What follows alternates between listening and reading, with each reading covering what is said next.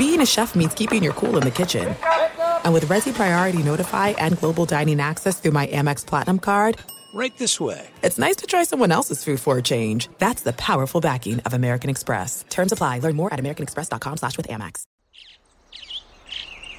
Getting ready to take on spring? Make your first move with the reliable performance and power of Steel battery tools. From hedge trimmers and mowers to string trimmers and more, right now you can save $50 on select battery tool sets. Real Steel. Offer valid on select AK system sets through June 16, 2024. See participating retailer for details. This is John Middlecoff from 3 and Out with John Middlecoff. Superchargers, headlights, and more. With over 122 million parts, eBay Motors has everything you need to maintain your vehicle and level it up to peak performance. And with eBay Guaranteed Fit, your part is guaranteed to fit your ride every time, or your money back. Stay on your A game with all the parts you need at the prices you want. It's easy to bring home huge wins. Keep your ride or die alive at ebaymotors.com. Eligible items only. Exclusions apply. No! Oh my God! How could he do that? Are you on drugs? What? Charles Darwin. Welcome everybody back into Nerd Sesh. As always, I'm Carson Breber. Alongside me is Logan Camden, and today we are going to be talking some NFL football, and the way we are going to get to some of the topics that are on our mind is by playing a little game called This or That. So what we're going to be doing for the entire show today is comparing two players or teams that we believe are of similar caliber and have some connected relevance, and just making our case for why we would take one or the other. And we're going to start with two guys who have just busted the league wide open thus far this season, guys who are playing at an unbelievably high level at the quarterback position. Outside of Patrick Mahomes, I think have unequivocally been the two best guys, and that is Russell Wilson and Aaron Rodgers. So, Logan, let's start with those two. Which one are you taking? So, I mean, clearly you can't go wrong with either of these guys. I personally am going to go with Aaron Rodgers because you say Patrick Mahomes is clearly far and away the guy. I think Aaron Rodgers has played perfect football this year. Literally perfect football. I mean, no turnovers for this Packers offense whatsoever, and I want to contextualize that. That is literally insane. In 4 hours of football against the Vikings, Saints, Falcons, and Lions, no player has been able to pick off a pass or recover a single fumble. Also, in the PFF grades as well, Rodgers is number 1, Wilson is 2, so naturally, if you're basing any of your picks off of that, Rodgers has been a little bit better. 70% completion as well for Rodgers, but we also have to address that what Russell Wilson is doing is insane. Somehow the Seahawks are 5-0 with a completely lackluster roster compared to the Packers. As I said, he has the second highest PFF passing grade in the league. And again, you can't go wrong with either of these guys. Rodgers, a former MVP, both of these guys are Super Bowl champs. Personally, though, like I said, Rodgers has played perfect football this season. I think you could make a case that Rodgers should be over Mahomes in QB rankings thus far. Rodgers is playing perfect football. And when you consider his weapons, that Alan Lazard is his leading receiver on the year, that he just threw 3 touchdowns to Russell Tonyan, that Devontae Adams is about to miss his 3rd straight game after a monster debut, and I'm 0% concerned, it just looks so easy for Rodgers right now. And if he has unlimited time, he will just literally never make a mistake. But I also think the Green Bay O-line is playing at a ridiculous level right now. Number 1 in pass protection, 3 sacks allowed through 4 weeks.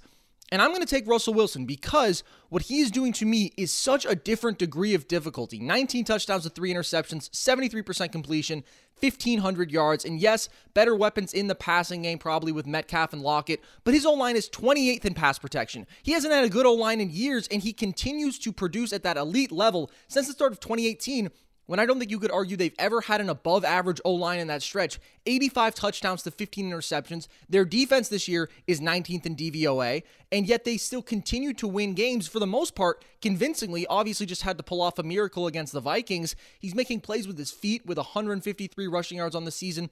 Out of the pocket is just on another level right now. And his ability to make so much magic happen with so few mistakes is just more special to me than what Rodgers is doing, because Rodgers' performance this year is a little bit Brady-esque in some ways to me, because it's not like we're seeing the jaw-dropping talent of Aaron Rodgers on display that much. I'm talking about a younger Brady, where it's not game managing, obviously, but it's really just limiting any risks whatsoever and taking advantage of a great supporting cast and a really solid O-line and making smart plays time and again. That's incredible. He's doing that at an unreal level, and obviously he still makes throws that other guys only dream about, but I think there's a reason that Aaron Rodgers over the last 2 seasons before this year, yes, obviously has thrown almost no interceptions, 6 combined, but also we saw the touchdowns drop, we saw the passing yards drop, because he didn't have the proper supporting cast. Russ has never had that drop-off. He's been at that MVP level. It does not matter who is there. His team is going to be around 10 wins, if not above, no matter who is on his side of the ball or the other. And I think that it's not just the precedent that we've seen in years prior that says that. Just compare these two teams. Compare these two rosters and tell me how it is that the Seahawks are 5-0 and the Packers are 4-0 as well, and all the power to them. But their defense is playing at a different level. Their line is playing at a different level. As great as DK Metcalf has been, Aaron Jones is probably the single most valuable weapon on either of this team, because the Packers have the ability to just be an elite running offense whenever they want, and the Seahawks don't have that. People know they're going to Russ every time. They know that they're going to be able to get pressure. They know that they're going to put up some points on the Seahawks defense, and it still just doesn't matter. Russ is going to win them the game. And I completely agree, Carson. You say that what Russell Wilson has been doing is more impressive. You're exactly right. The caliber on the Packers roster, I think the Packers can compete for a Super Bowl this season because they're so far more supremely talented than the Seahawks. Zadarius Smith has been an absolute demon off the edge for this defense this season, and the Seahawks don't have a single guy comparable on their defense whatsoever I'd say outside of Jamal Adams on that level of player. Bobby Wagner, too. Yeah, Wagner as well. I'm glad to give him credit. And the offensive lines as well. The Packers' O-line is way better than the Seahawks. I think that you make a very good case that it has been more impressive.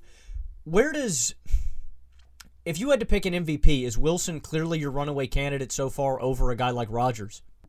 I think so, because he is the single force driving his team to wins. He does not have an elite running back. He does not have an elite O-line. He does not have a very good defense. And Aaron Rodgers has all of those things, and yet the Seahawks are still undefeated. If they go 13-3 or something with Russ playing at this level, I don't see how he could be denied. Yeah, I think you're right. I think that Rodgers does have a case, though, just because, I don't know, I think it's funny because you said Tom Brady game manager-esque early in his career, and I know exactly what you mean by limiting mistakes. It's just so funny for a guy with 13 touchdowns and nearly 1,300 yards in 4 games to compare it to nickel and diming down the field. I think the most amazing thing about this Packers roster, though, is about this Packers season, I guess, is that it hasn't even been close. Their point differential is near 50 already through 5 games. That's nearly 10-point differential per game. I think this Packers team is clearly far and away the best in the NFC, and I think if they go head-to-head, I think that Rodgers is going to come out on top because, like you said, the Seahawks just do not have the personnel around, in my opinion, to compete for a Super Bowl. It can't all be on Russ. You cannot depend on him. Yes, he's done it the first 5 weeks. I don't think this is sustainable throughout an entire season. You're probably right. And I wasn't really comparing Rodgers to game manager Brady as much I was like peak Brady, because peak Brady was a dominant force, but it was always that sort of controlled. It never felt magic. You never really had your jaw drop, and Rodgers obviously is still more talented than Brady ever was. But my point is just, it's such an ideal situation for him like he hasn't had in quite some time. So let me ask you this then. Do you definitively think that the Seahawks are not in the position where they could be a potential Super Bowl contender because this roster just isn't good enough? I don't think they can. I do not think the Seahawks can win a Super Bowl. I think the Packers are... The NFC, first and foremost, is already so tough. With teams in their division as well, the Rams could come out on top because they're so supremely talented. If the Niners have some... okay, never mind. I'm not going to bring up the Niners. I think they're out for the rest of the season. But the NFC is already so tough, and I know Wilson has done it. He's done it his entire career. He's never had a losing season. He has done this every single year for Pete Carroll's rosters. At the end of the day, you need a defense. You need players around you. Russell just doesn't have them, and Aaron Rodgers, Carson, I want you to hear a stat about Rodgers that blew me away. Eric, take a guess. When's the last time he threw double-digit interceptions? 2010. Yeah. Let's go. He hasn't thrown double-digit interceptions in 10 years. It's just not something that he does. So in that regard to your Brady take, I will agree that it's not magical. Also, another reason Rodgers does not throw interceptions is because he's smart. He throws the ball away. He doesn't take big sacks. If he's in trouble, he just gets rid of it. But no, I don't think the Seahawks can compete. Do you, genuinely, in the NFC, with such stiff competition, do you think the Seahawks have a chance with this bad an O-line, with no pass rush? Well, they were my pick to get out of the NFC before the season, and I wanted to pick Russell Wilson for MVP because of that. My thing with this defense is, I think the linebacking core is solid. I think the secondary is solid. It's just about finding a way to get that pass rush because they have 9 sacks through 5 weeks, and the O-line is a concern for me, but at the same time, we have never seen Russ actually be affected by having a bad O-line. It just doesn't matter. He's going to produce no matter what. So, I don't know. Yes, there are some more complete teams in the NFC. The Packers obviously leading that crew. But there's something about Russ where I just can't imagine betting against them. So I'm not going to rule them out of that conversation. I don't know if they would still be my favorite. But I don't think that they're fraudulent. And yes, I understand what your critique about the sustainability. But also, I kind of just trust Russ to sustain this level. So let's move on to compare two quarterbacks who are in very different stages right now. We're talking about MVP leading candidates. Now let's talk about a couple of rookies who are not exactly doing great as far as the winning front, but guys who have shown some real talent, and that is Justin Herbert and Joe Burrow. So Logan, out of those two, who are you taking? Herbert's had far and away the better start. 2 TDs, 300 yards versus the Chiefs, and he's even had the Chargers. He got the Chargers the lead in the fourth. 300-yard game versus the Panthers, 3 TDs versus the Bucks, 4 in an OT loss to the Saints. From a pure talent and ability as a quarterback perspective, I would want Joe Burrow. But situationally, I'm going to take Justin Herbert because Burrow has the worst pass-blocking offensive line in football, and I'd argue with guys like Eckler, Williams, Allen, Herbert also has better weapons. Now, this is not to say that Burrow has not also had a meteoric start. 10 TDs, 1,000 yards, 68% completion in 4 games. Pretty good numbers. 7 TDs through 5 weeks. I mean, that passing, of course. 300 yards games as well this season, but there's a clear lack of talent around him on this O-line. He was sacked 7 times against the Ravens and 8 times versus the Eagles. For the rest of the year, for the rest of his career in Cincinnati, it's just really a health concern because I have no doubts of Joe Burrow as a quarterback. I think he can be a legend. He had the greatest collegiate season ever as a quarterback at LSU, and that's undeniable. You're not going to throw 60 touchdowns if you can't read a defense, if you can't make plays. Joe Burrow is there talent-wise, and I would take him with a team with a good O-line, but with what's around them situationally, I'm going to take Justin Herbert. It's so difficult to separate quarterbacks, especially young quarterbacks, from their situation, and it feels like often that sort of determines where a career is headed. I'm going to take Herbert just flat out, and again, it's impossible to separate from the situation, but with 9 touchdowns to 3 picks, he is throwing a hell of a ball right now. And I liked him a lot in his second to last year at Oregon. I thought that there was a lot of Josh Allen in him with that mobility, with just how much zip he puts on the ball and some of the accuracy issues that were also raised as a concern. Then he wasn't quite as good in his last season, but he throws a hell of a ball, man. He threw 2 beautiful bombs last week, and he is great making plays with his feet. I really don't think there are any accuracy or decision-making concerns at this point. He's completing a high percentage of his passes. He's not turning the ball over. And again, to go back to the Allen comparison, he sort of reminds me of that, but he's just more polished right now. And for Burrow, I'm honestly just sad when I watch him play right now. Watching him against the Ravens was impossible. He's already had 2 weeks out of his first 5 in which he's taken 7+ sacks. And if you look at the interception he threw versus Baltimore, it's a 3rd and 10 off his back foot. They're already getting beaten into the ground. He's facing insane pressure for the millionth time of the day. And then you just kind of look at it and you think, what can he do? Yeah, it's a bad interception, but I think he does need to improve in that front as far as just throwing balls away. He's the kind of guy who wants to make winning plays at all times because he's a star and he's used to having talent around him, but it's just tough to watch out there. He's running into linemen trying to make magic happen. He's tripping over his own guys. He's getting brought down 10 times a game. It's just a disaster, and he has that special mentality. He's really talented, but situations can just define careers, and I also think Herbert's just been better on the field in every way. Do you think that what we've seen out of I think Burrow has a clear connection with guys on this roster like Tyler Boyd and T. Higgins. They've gotten along pretty well this season. Do you think a guy like A.J. Green gets traded at all during this year? I mean, Burrow and him have seemed just lost at times. They're not on the same page. I don't think A.J. Green is happy in this situation where they're going to be losing a lot and he could be competing. First, do you think he gets moved? Second of all, if so, where? Who's taking A.J. Green at this point? He's had an injury-riddled career. He's playing by far the worst football of his life, and we can look back early on. It seemed like Burrow was trying to at least feed A.J. those targets. He had 13 targets, I think, in week 1, only caught 3 of those balls, though, and then it's just been downhill ever since then. Hasn't had a single good game, and now is injured again. I don't know who in their right mind is taking A.J. Green, so I think the Bengals kind of just need to accept that he's not going to be that guy for them. He's not meshing with Burrow. He's not healthy, and he's probably over the hump, which is unfortunate because he was so good when he was healthy and at his peak. My next question then would be, is the bigger issue in Cincinnati, is it this offensive line or is it this horrendous defense? It's the O-line to me, because if you were put in a decent situation, look at, say, rookie Baker Mayfield. Yeah, they weren't going to win a bunch of games, but he was at least comfortable with the guys who he had around him. He was able to succeed individually, and that built up his confidence. Now, obviously, next year, he sort of cascaded back downward, so maybe not the best example as that O-line fell apart and all that. But I think when it comes to young quarterbacks building their confidence, they just need to feel safe and comfortable with their unit. So when you're pointing to the success of this Bengals team, I think it falls about equally on both sides, but I think that for Burrow specifically, it has way more to do with this O-line, because look at Derek Carr. Who knows how Derek Carr's career goes if he doesn't get sacked 70 times as a rookie? That kind of stuff scares me for Burrow. He has a special confidence and swag about him, but this is a brutal situation to play football in.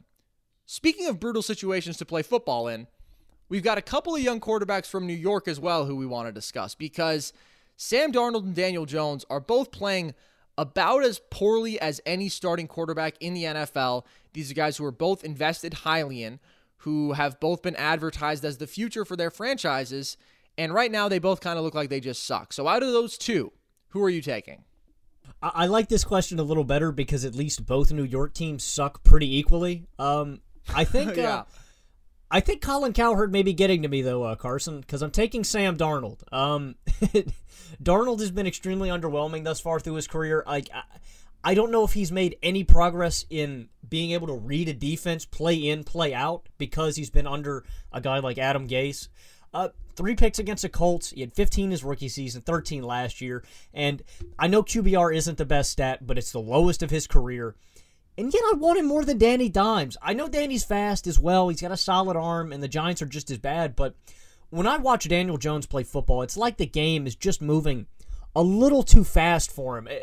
An interception in his first 4 games, a fumble in his last 4 games. He led the league in fumbles last season with 18. The difference between these guys isn't extreme, but Darnold, in my eyes, just has a stronger arm. He's bigger, he's faster, but more importantly, he just reacts faster. Even that, you can take a look at that run against the Broncos on Thursday Night Football. That was a instinctive, he just has intuition on where to move in the pocket and this internal timer. I think that he can still carve out a career for himself, but he has got to get out of the wing of Adam Gase, and he's got to get some weapons.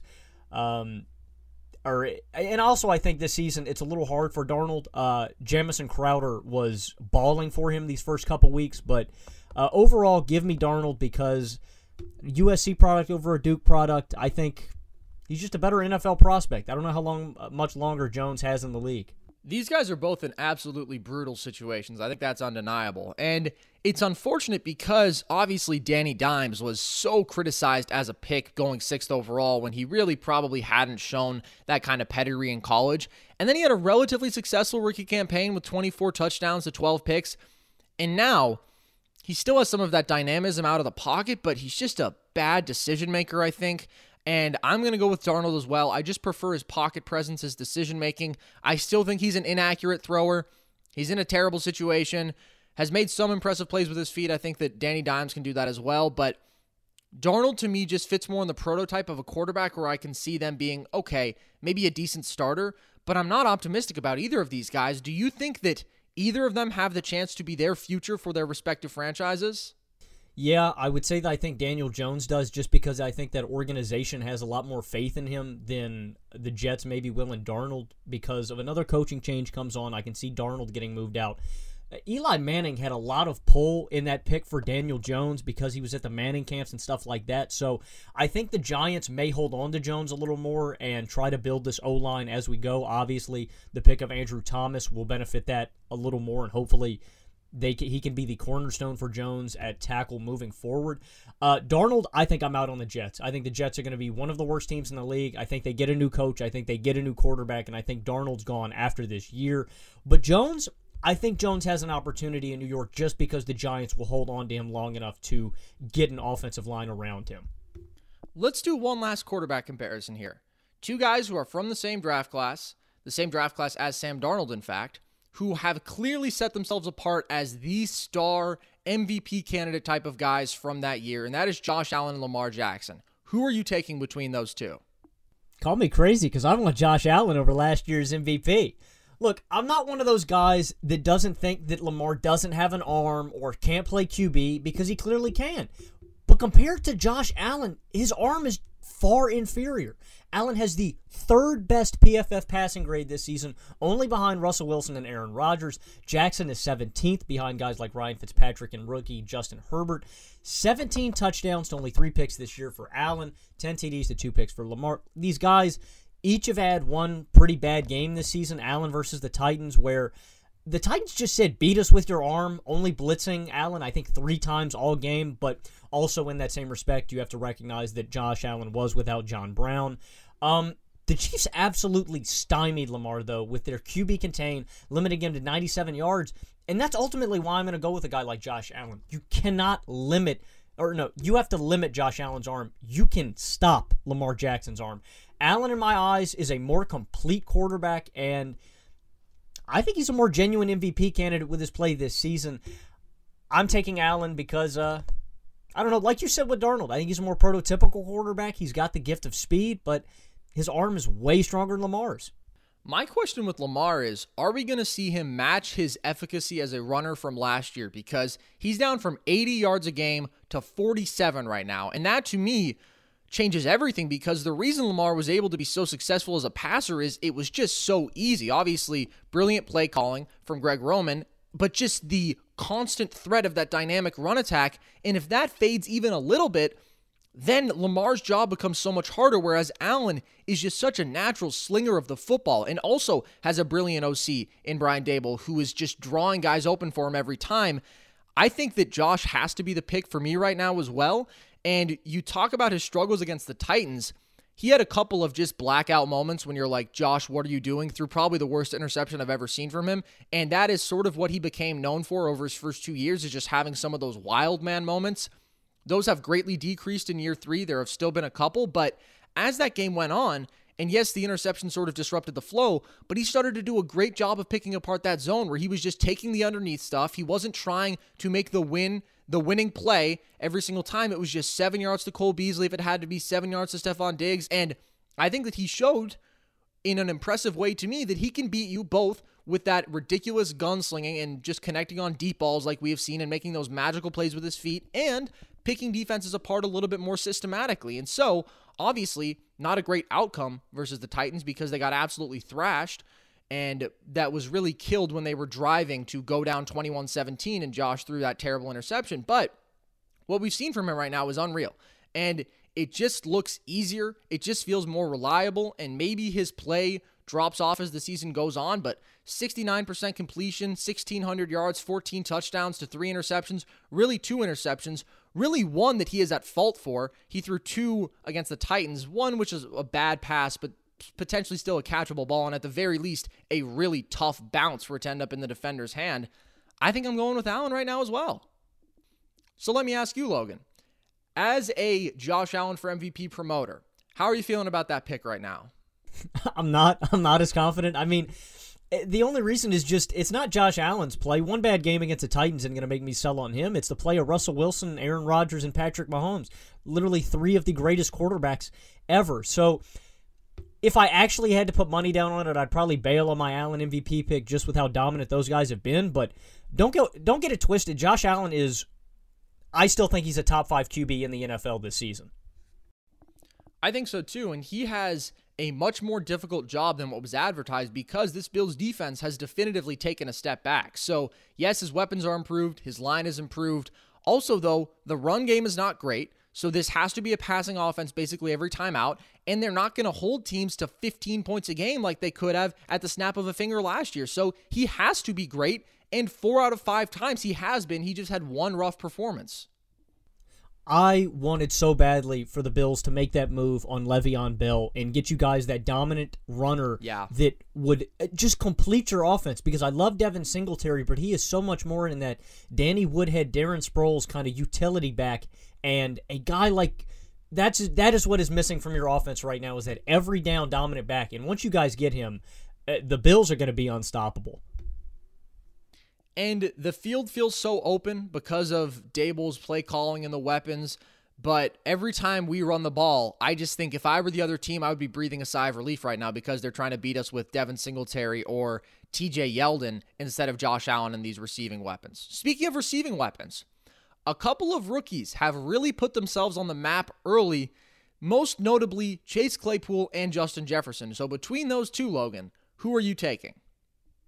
I'm going to take Claypool. Again, I'm a biased Steelers fan. I'm not going to sell on the man. I love Chase Claypool already. But I have to recognize Justin Jefferson has been the perfect replacement for Stephon Diggs. I mean, Cousins has had a few bad weeks here and there, but overall has not missed a beat. Jefferson right now has the 4th highest PFF receiving grade and has had really solid back-to-back weeks against the Titans and Texans.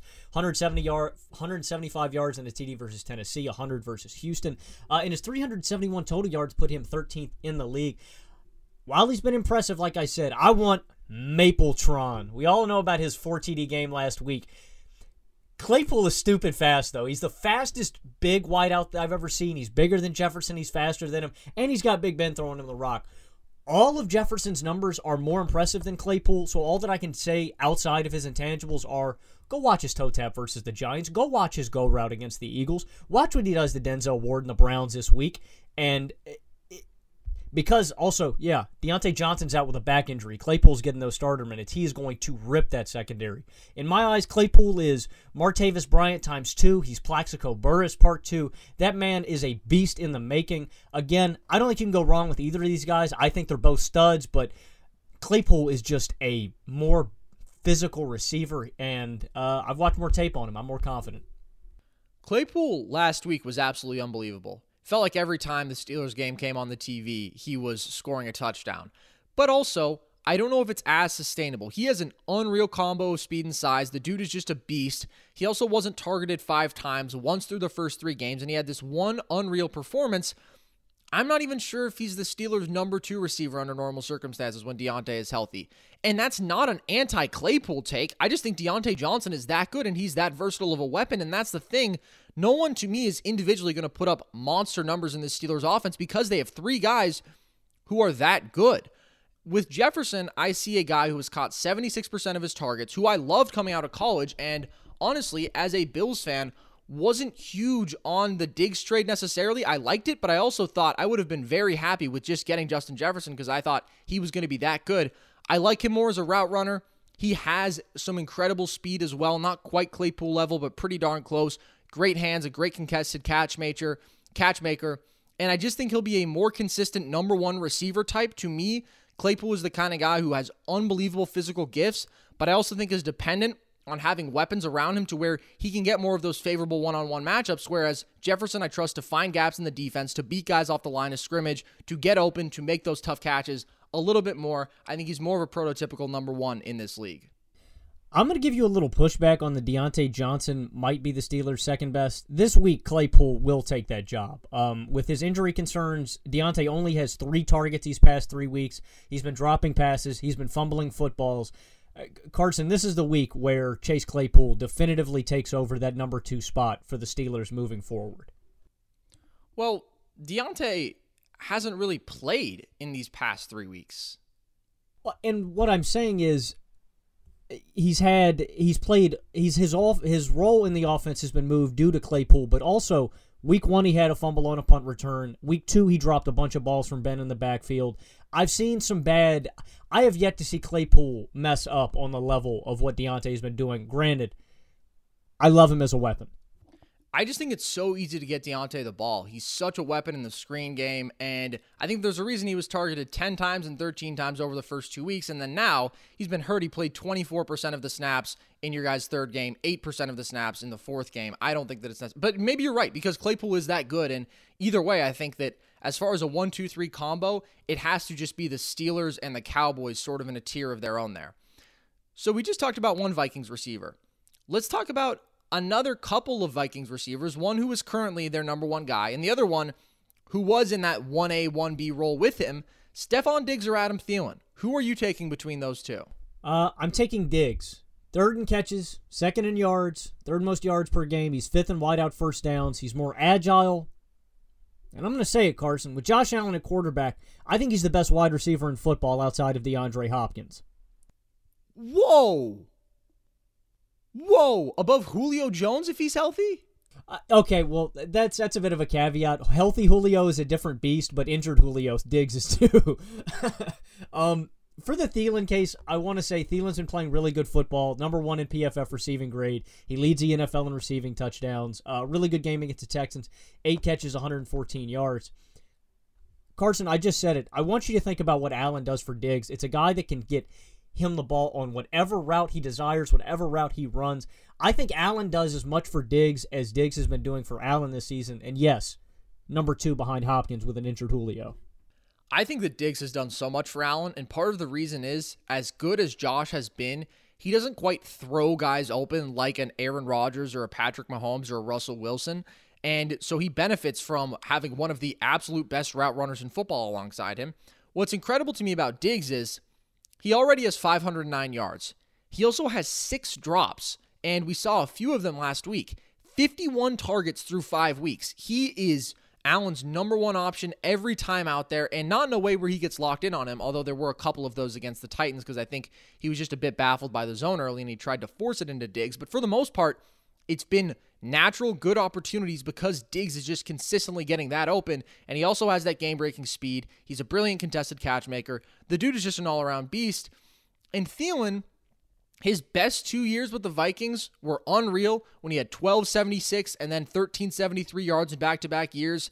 He's unbelievable at just finding gaps in the defense, but I think Diggs is more athletic. I think he's the better route runner, and it's obviously great to see Thielen producing like this after what was such a brutal year last season. He's almost matched his yards total from last year in half the games already, but I think that Diggs is on a slightly different level as far as talent goes.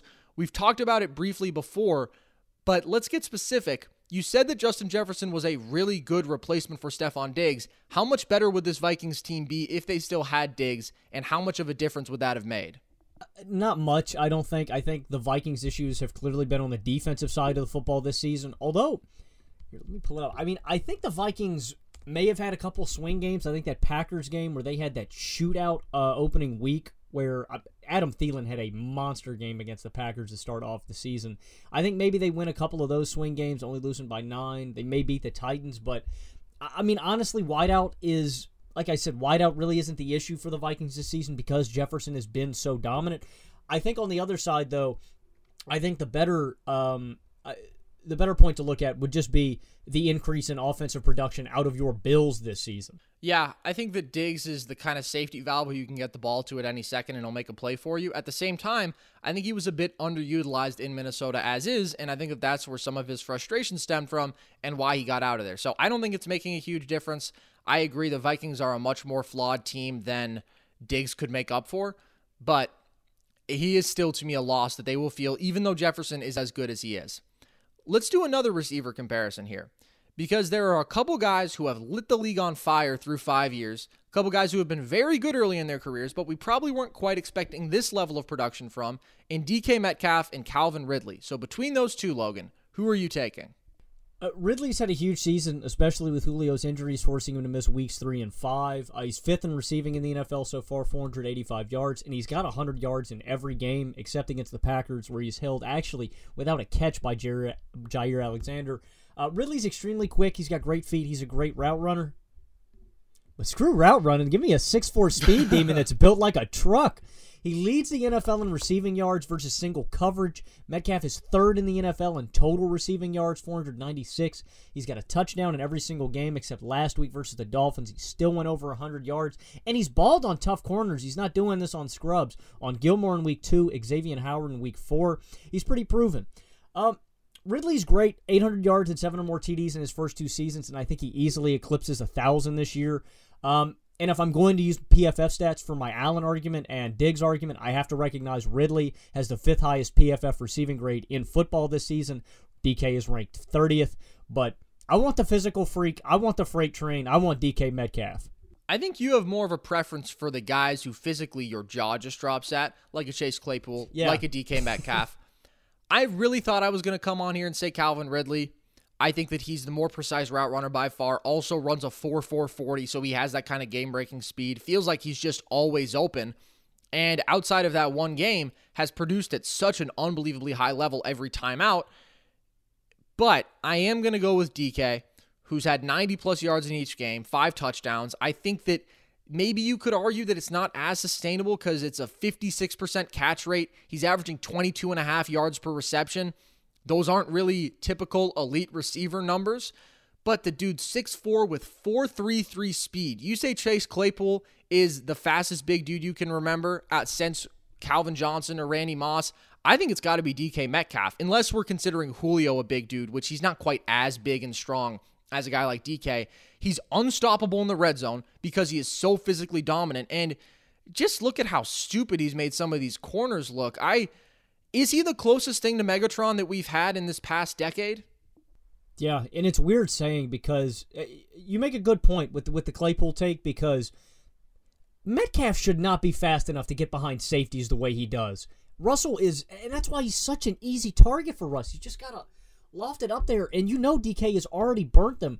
I think he is, maybe outside of, like you said, Julio, AJ Green maybe, if you want to make a case. And I think there's been some other really good big guys like a Mike Evans as well, but speed-wise and just how they physically look, how they are physically built, no. I've never seen a wideout built like DK Metcalf. And that's where I'm going to agree because if you compare him to a guy like, say, AJ Green, he has 20 pounds on him. He's so much stronger. And what's crazy about DK is he was so hyped up throughout the pre-draft process where people were mocking him as high as 4th overall. I wasn't huge on him because I thought, obviously, there are these incredible physical traits. I think he's a bit raw, though. And we saw people continue to latch onto that mindset to the point where he falls to the 2nd round and now is producing in his 2nd year at a level that is truly among the elite receivers in football. I'm going to ask you with both of these guys because for how early they are in their careers, what they're doing is just unbelievable. How high can both of them go in the receiver rankings in the NFL? As high as possible. I mean, Ridley's rookie season where he came onto the year, he had that string of a few weeks where I think he scored 7 or 8 touchdowns in 3 weeks. It was insane, especially for my fantasy team. I'll always be indebted to you, Calvin. I think Calvin has, with his route running ability, honestly, I think he's got a ceiling of a guy like Diggs. Now, not Diggs level because he's not as fast and explosive as Diggs. He's just a little bit slower. For a guy like Metcalf, though, all time, Randy Moss, Calvin Johnson, just because he is physically built like that. Ridley cannot, in my opinion, become a guy like a Randy Moss or even a D-Hop. There's a different level of athlete there, and DK clearly possesses the skill set, and he's got the hands for it as well. I think DK could be a top 25 receiver of all time. It's such an interesting comparison because I honestly think Ridley is probably already better than Diggs, in my opinion. He brings so much of the same ability to just get open at any time, and I think is actually slightly more explosive. I think Calvin Ridley is right around top 5 receiver in football right now. These two are both in that tier to me already, and it's tough to compare because so many of the best receivers in football aren't those physical freaks, but also when you look at the real all-time guys, sometimes that just takes you up another level, and so I don't know how to gauge their respective ceilings. I just think they're both going to be top 5 receivers in football for a while. You think Ridley's already better than Diggs? I think it's really close. I don't know. They're both always open. They both also have that game-breaking speed. I think that maybe in the red zone, I would rather have Ridley by a little bit. I think he might be a slightly better contested catch maker, but they're both great there. I think it's really close. I think they're pretty similar receivers, and I think it's a good comparison in that respect. Man, that's really high praise. I didn't know you were a big Calvin Ridley guy like that. Dude, I think that I said a couple weeks ago that I thought he'd be a top 5 receiver in football this year, and obviously these guys are both in great situations as far as their quarterbacks. Metcalf a little bit more so than Ridley, although Matt Ryan is playing at an elite level right now as well. And we'll see when Julio is back and fully healthy how much Ridley's target share changes, but he was still getting these kind of touches and opportunities when Julio was out there over the first couple weeks, and he was equally dominant. So let's flip to the other side of the ball now with a couple of guys who are even younger and who have also already impressed. The two, in my opinion, highest profile defensive players in this draft, not the first two off the board, but the two guys where I was like, I can see them making an instant impact, and they already have. That is in Patrick Queen and Chase Young. So out of those two, who are you taking, Logan? Man, this is weird saying it because I never thought that I'd take anybody over Chase Young, but I am going to go with Patrick Queen. He has been absolutely outstanding to start this season. An AFC Defensive Player of the Week award last week, 9 tackles, a forced fumble, 2 fumble recoveries, and a defensive touchdown. He's got 2 sacks and 42 tackles on the year. Young, I think, still has Hall of Fame upside. I think he's going to be a monster, but Queen with the Baltimore Ravens has just got this next Ray Allen, T-Sizzle. He just seems like the next guy the Steelers are going to have to play against for the next 10 years. And he's going to be a superstar. He's doing Darius Leonard type things in this rookie season, and I think Patrick Queen is going to be, if not already, if you do not consider him to be one of the best linebackers in football, he is going to be one of the best linebackers in football. And now Chase Young gets a little bit of the short stick here because he's had some injuries early on, and just as a pass rusher, if you don't get a sack week in, week out, people aren't going to be astounded at your numbers. Don't get me wrong, I'm not sold out on Chase Young. I still think he's going to be one of the best DNs in the league, but Patrick Queen is so clearly already there on a great Ravens team defense. This Ravens defense is unreal, and Queen's sideline-to-sideline speed is already right up there with the absolute best in football. He just covers the entire field so easily, has such great anticipation, perceives the game, and has the physical tools on a level that you just don't often see from rookie linebackers. And if we're looking at what they have done on the field thus far in their NFL careers, you have made the right choice.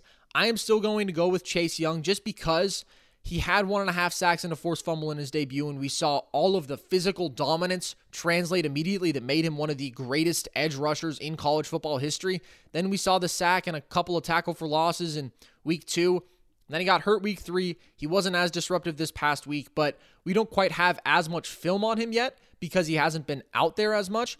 But I think that when you combine what we saw in college with what we saw over the first couple weeks, I'm going to take him. And also, slight positional bias maybe, that kind of game-wrecking pass rusher will always be more valuable, and Queen is already so good, but I still think that the ceiling is higher for Chase, and I think that he's very likely to get there. Do you agree in that respect?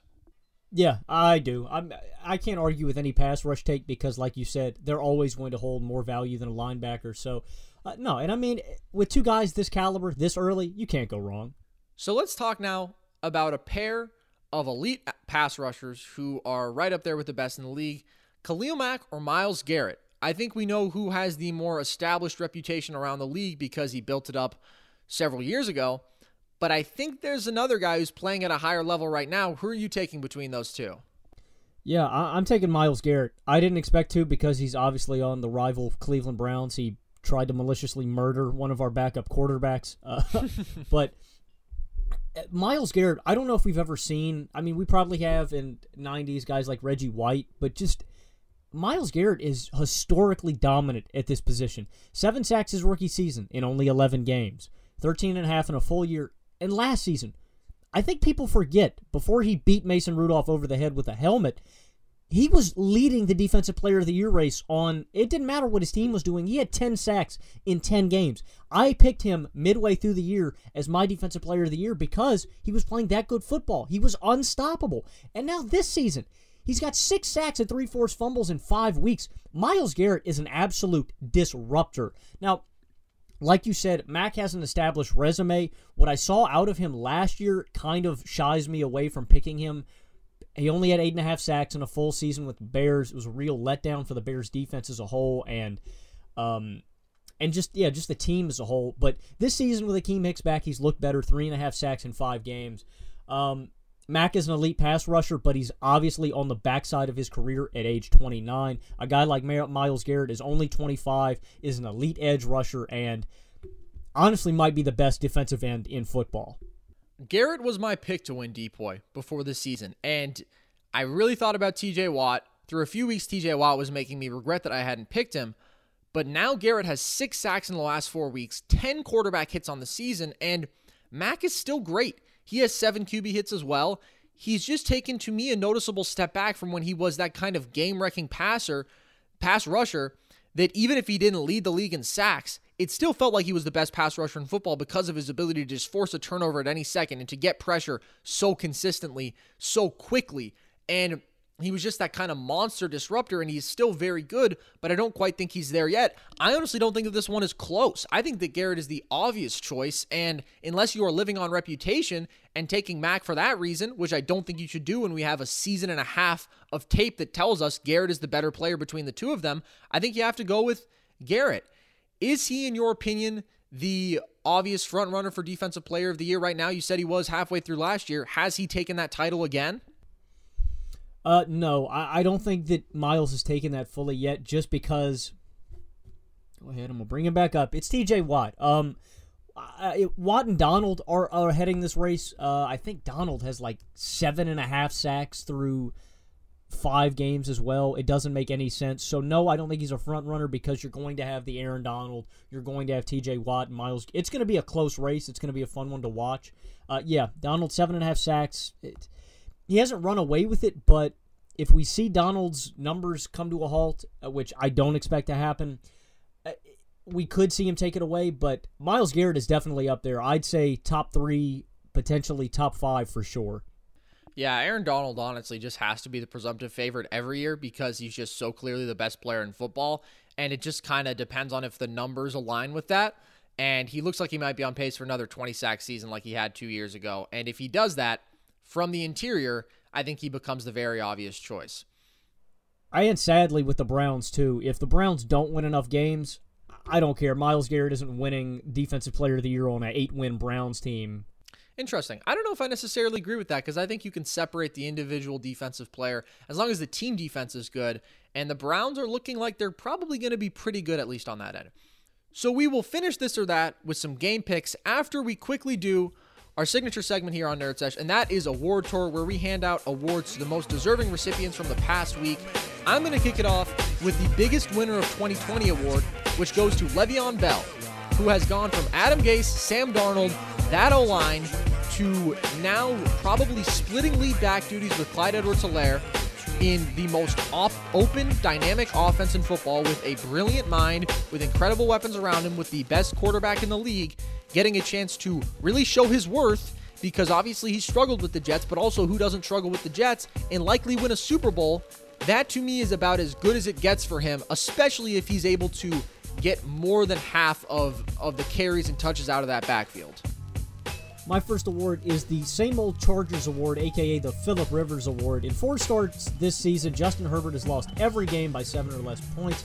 A loss by 3 to the Chiefs, 5 to the Panthers, 7 to the Bucks, and 3 to the Saints. He has been so competitive, but ultimately Justin Herbert has broke the heart of every Chargers fan, just like old Phillip Rivers did week in, week out.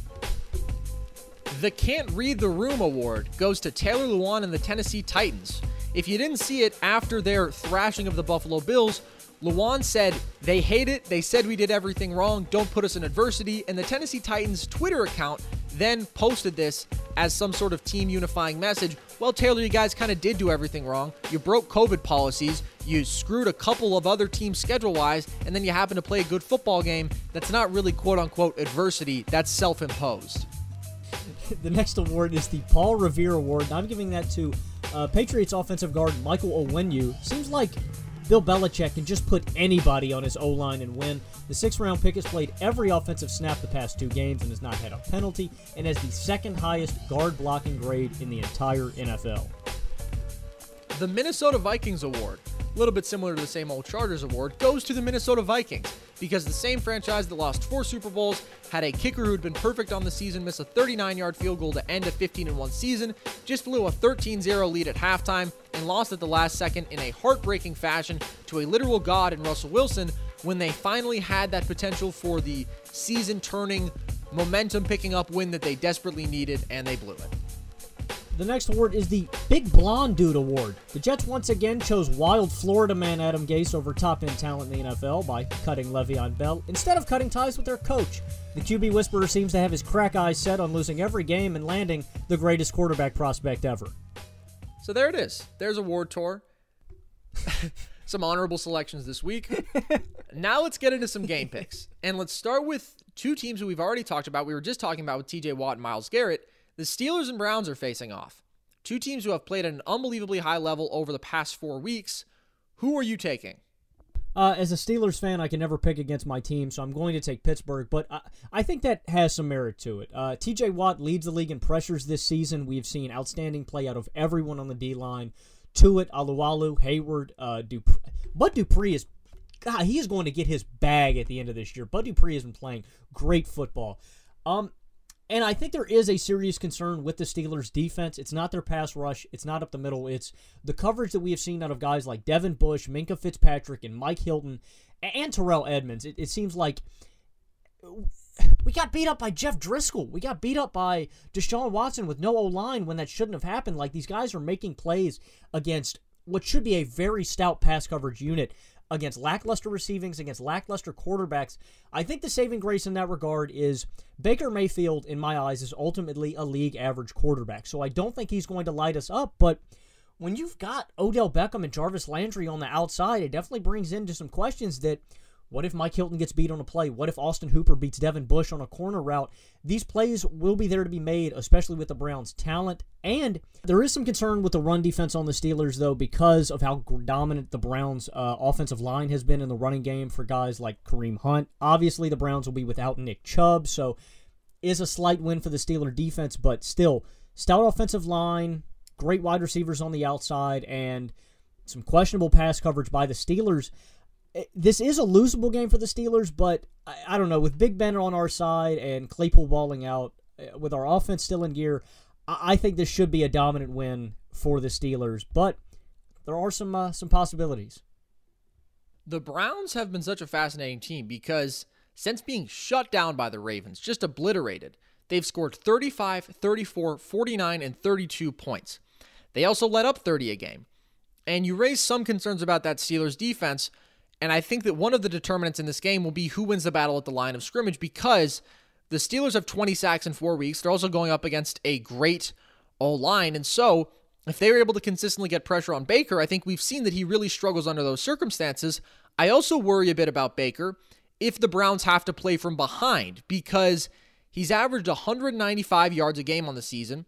As I've mentioned, he has not fared very well under significant pressure in the past. And so if the Steelers are able to get that kind of early lead, because their offense has been pretty potent thus far, because they just have these insane weapons and they can beat you with the run, they can beat you through the air, I don't feel great about the Browns in that situation. If they're able to establish their kind of football where they run over you guys and their defense plays well enough, then I think there's a very real world in which they do take it. My thing is just against another team that is as talented, more talented, in fact, I don't really trust Baker to go out there and win that game for them.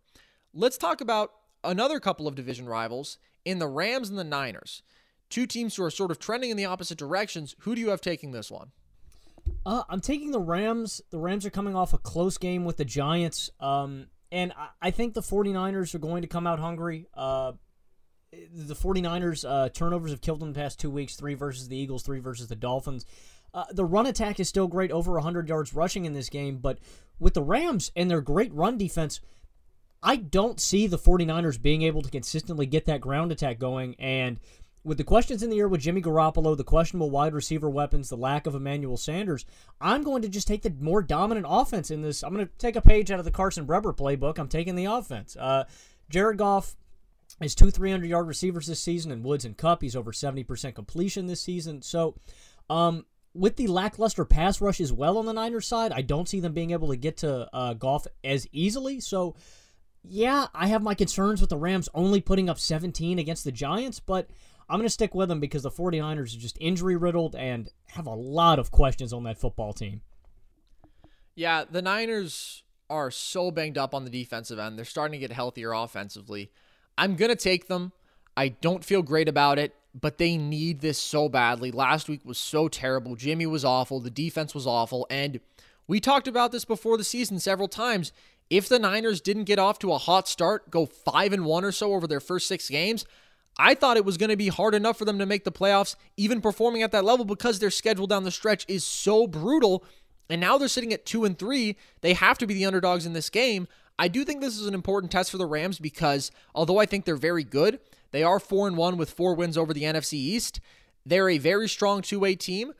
If they get consistent pressure on Jimmy, it could be really ugly for the Niners. And this pass rush led by Aaron Donald has been unbelievable as of late.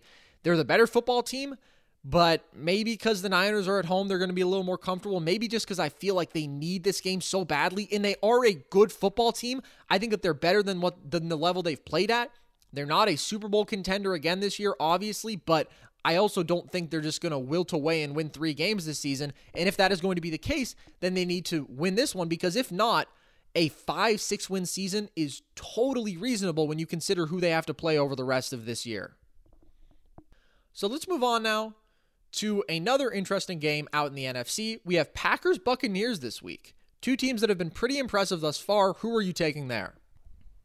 I think this is going to be a really good game. I'm going to take the Packers. I think it's a really evenly matched one just because the Buccaneers defense has been tremendous at run stopping, so I think that Aaron Jones maybe gets a little pushback, but Brady is going to be under constant fire with this young O-line and Zadarius Smith on the outside. So basically the game changer for me is the young secondary that the Buccaneers have. I think Aaron Rodgers picks them apart. I think he lights it up, and obviously, if the Buccaneers defense can force some turnovers and rattle Rodgers, they've got to play some sort of time of possession game because you're not going to beat Aaron Rodgers if you let him have the football. I also have some concerns in the arm of Tom Brady. This is no easy secondary that he's going up against. Jair Alexander and who are some of the Darnell Savage. I mean, these guys are young, but they're really good, and Brady has had a tendency early on in the season to just throw pick after pick. He's got a couple of pick sixes. He's got a couple interceptions his last few games. So I just think the Packers are a more complete team, and I just have more confidence of them going into this game. But I've counted Tom Brady out before. I would not be surprised if this Buccaneers defense stood tall and took care of business against the Packers coming off a bye week. This is a great 3-2 Bucs team. I think that they're about to be a great 3-3 Bucs team, and I wanted to pick them just because it feels like they need it more, but the Packers just haven't really been challenged yet, and maybe on their best day, the Bucs can score with them. The defenses have been of a pretty similar caliber, in my opinion. They've both been really good, and if JPP and Shaq Barrett can get that kind of consistent pressure that no one else has been able to generate against the Packers, that might change things if you take Rodgers out of the comfort zone that he has thrived in for this entire season. But I just trust the Packers offense so much more. It doesn't matter who the weapons really are as long as they have Aaron Jones, Aaron Rodgers, and that O-line. What did you make of the Bucs' loss to the Bears? Honestly, not all that much. I think that we saw that their offense wasn't the kind of dynamic thing we're going to be able to count on every week like it had looked like against the Chargers when they just surged, or against the Broncos or the Panthers when they put up pretty high point totals. So that, to me, puts a bit of a ceiling on this team, but I thought their defense played well, and it was just kind of a weird loss for them, but I don't necessarily take too much away from it. Yeah, it just concerns me with a dominant defense like the Bears. I would consider the Packers to be there in the upper echelon, too. I don't think Brady's fallen off a cliff or anything, but I think there were some concerns in that game just with how rattled he got with the pass rush. I think that's another potential play out if the offensive line doesn't show up, but I think Brady had to get those boys' heads spun on straight, because an angry Tom Brady throwing temper tantrums on the sideline cannot be fun for any young O-lineman. He's an angry guy, that fella. Let's get into the last intriguing game of the week, Chiefs-Bills. Who are you taking in this one? I'm sorry, Carson. I can't take the Bills. I can't. I think that the Bills, I don't think they were exposed as a whole against the Titans, but there are definitely some concerns on the outside linebackers, in my opinion. You guys did not get a whole lot of pass rush against Ryan Tannehill, and I think you guys are a little bit more well-equipped. First question, though, is I think you guys are well-equipped to take on Patrick Mahomes in this passing attack. Is Trey White available for this game? He's practicing fully right now, so he should be. If Trey White is in this game, I think the Buffalo Bills have a chance because the Titans ripped you guys apart without him. There was a noticeable lacking of a dominant shutdown corner on that side. I'm going to take the Chiefs because I'm never going to count out Patrick Mahomes in this dominant offense, although the Raiders certainly pulled a fast one. The Bills do not have the facilities to beat this Chiefs team, in my opinion, because you guys do not have that dominant running back that you can give the football and burn the clock out and keep the ball out of Patrick Mahomes' hands. So, yeah, I think it's going to be a really fun game to watch. I think Allen and Diggs are going to go over the top a lot to try to keep up with this offense because the Chiefs are going to put up points. But the pass rush isn't there for the Bills. There's just a lot of it's not a good matchup for the Bills because it's not going to be a run the ball out and hold on to the football. If Mahomes gets the football, they're going to score points and the Bills are going to lose the game. I think this game's going to be a track meet, which is going to be fun to watch, but I don't think that the Bills are equipped to win in that kind of game against the Kansas City Chiefs. The pass rush to me is the biggest concern. 10 sacks in 5 games. They can't get pressure with 4. I'm not even sure if they can get pressure while blitzing, and you really don't want to blitz Patrick Mahomes. This secondary hasn't been as airtight as it was last year. I think the Milano and Edmonds fully healthy would be a relatively great combination at handling Kelsey just because they're both pretty great coverage linebackers, especially Milano, but they've both been dealing with injuries. I don't think either will be at 100%, so it's going to be good to see this Bills team more fully healthy with hopefully some sort of reality check because they had been so high after the first 4 weeks and now they just got the air knocked out of them. I think it might be a close game, but you're getting John Brown back as well, which helps. I just don't think they can expose the Chiefs' weakness in their run defense, which has been 28th in DVOA, just because I don't trust Singletary to consistently perform there, and maybe we see the first big game from him. I'm not going to count on it. I think that this is a passing offense against a passing offense, and I'm just going to take Mahomes over Josh Allen. I expect a big game from Josh. I don't think it's enough. I don't trust this Bills team to get that big stop if they need it. I honestly can't trust any defense to do that against the Chiefs, but especially with the way that the Bills are playing right now on that end. And I could never really pick in an individual week against the Chiefs because to me, they have to be the favorite in every single football game they play. My last question for you as a Bills fan, does the pass rush limit the Bills from making a true Super Bowl run? I think that when you're talking about a Super Bowl run, which means you have to get past the Kansas City Chiefs, then yes, because it takes away some dynamism from this defense. They didn't have an individual dominant pass rusher last year, and you would think the losses of guys like Shaq Lawson and Jordan Phillips and Starlo Tulele, not a pass rusher, but still a stalwart on that defensive line, could have been supplemented by the additions of a guy like Mario Addison and AJ Epinesa and just the depth of this D-line. But this defense had 47 sacks last year. They have 10 through 5 weeks right now. So they were good enough there to where their linebacking core was great. Their secondary was unreal, and they were really tough to score on, and they just haven't played at that level right now. And maybe part of that is health.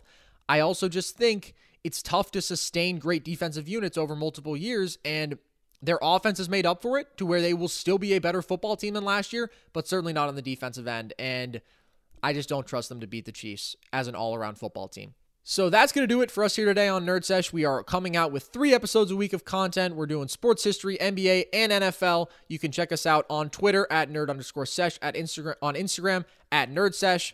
We're available on all podcasting platforms, but we are done for today. You're listening to Blaze Radio on blazeradioonline.com. I've been Carson Brabber. Alongside me was Logan Campbell.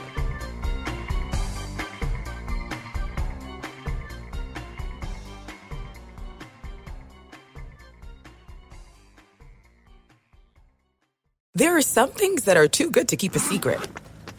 Like how your Amex Platinum card helps you have the perfect trip.